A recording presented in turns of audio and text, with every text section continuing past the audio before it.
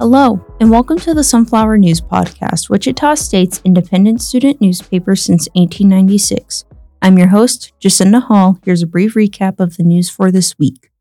For Wichita State News, Wichita State had a panel discussion surrounding how the Nazi regime has impacted the humanities fields on Wednesday, October 25th.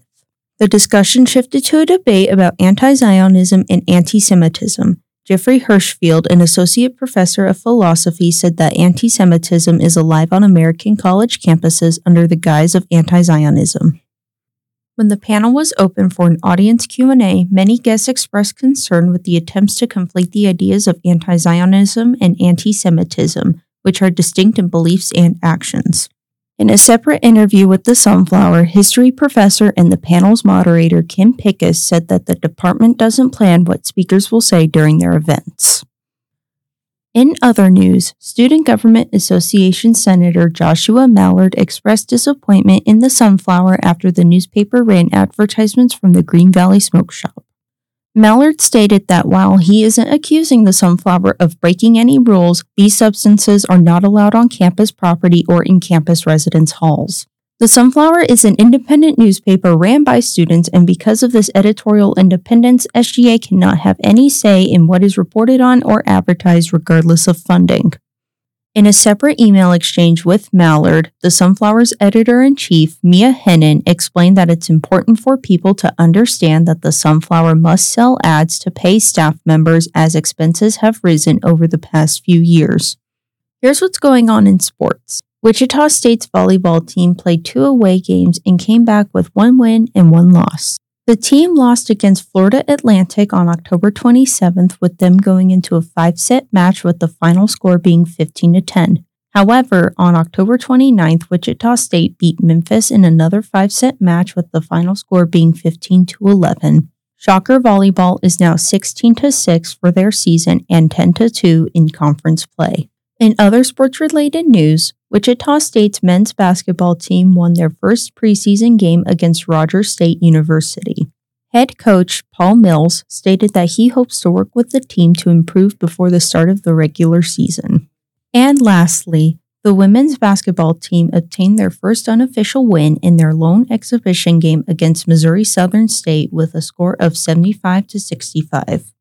Senior guard Treasure Jobe dominated the court during the second quarter, scoring 14 points. Head coach Terry Nooner stated that the team's ability to take and utilize criticism is a big reason for the success. In arts and culture, local Wichita event Monster Mash came back for another year on Friday, October 27th, despite being surrounded by some controversy for holding an all-ages drag performance at last year's event. Wichita Pride Entertainment Director Emerson Ross described Monster Mash as a big celebration of art, specifically queer art with a Halloween theme.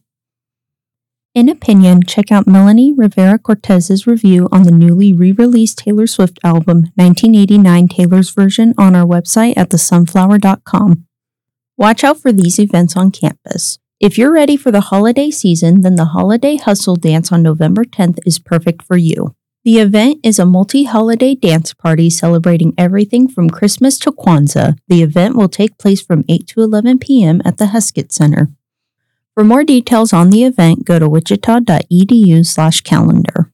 For sports events, the women's basketball team will be starting off their season against the Presbyterian Blue Hose at Charles Koch Arena for Education Day on Wednesday, November 8th. Tip-off begins at 11 a.m.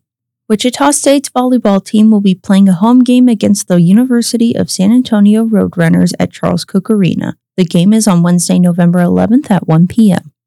All home games are free for Wichita State students with a valid Shocker ID. For more information on all these games, go to GoShockers.com.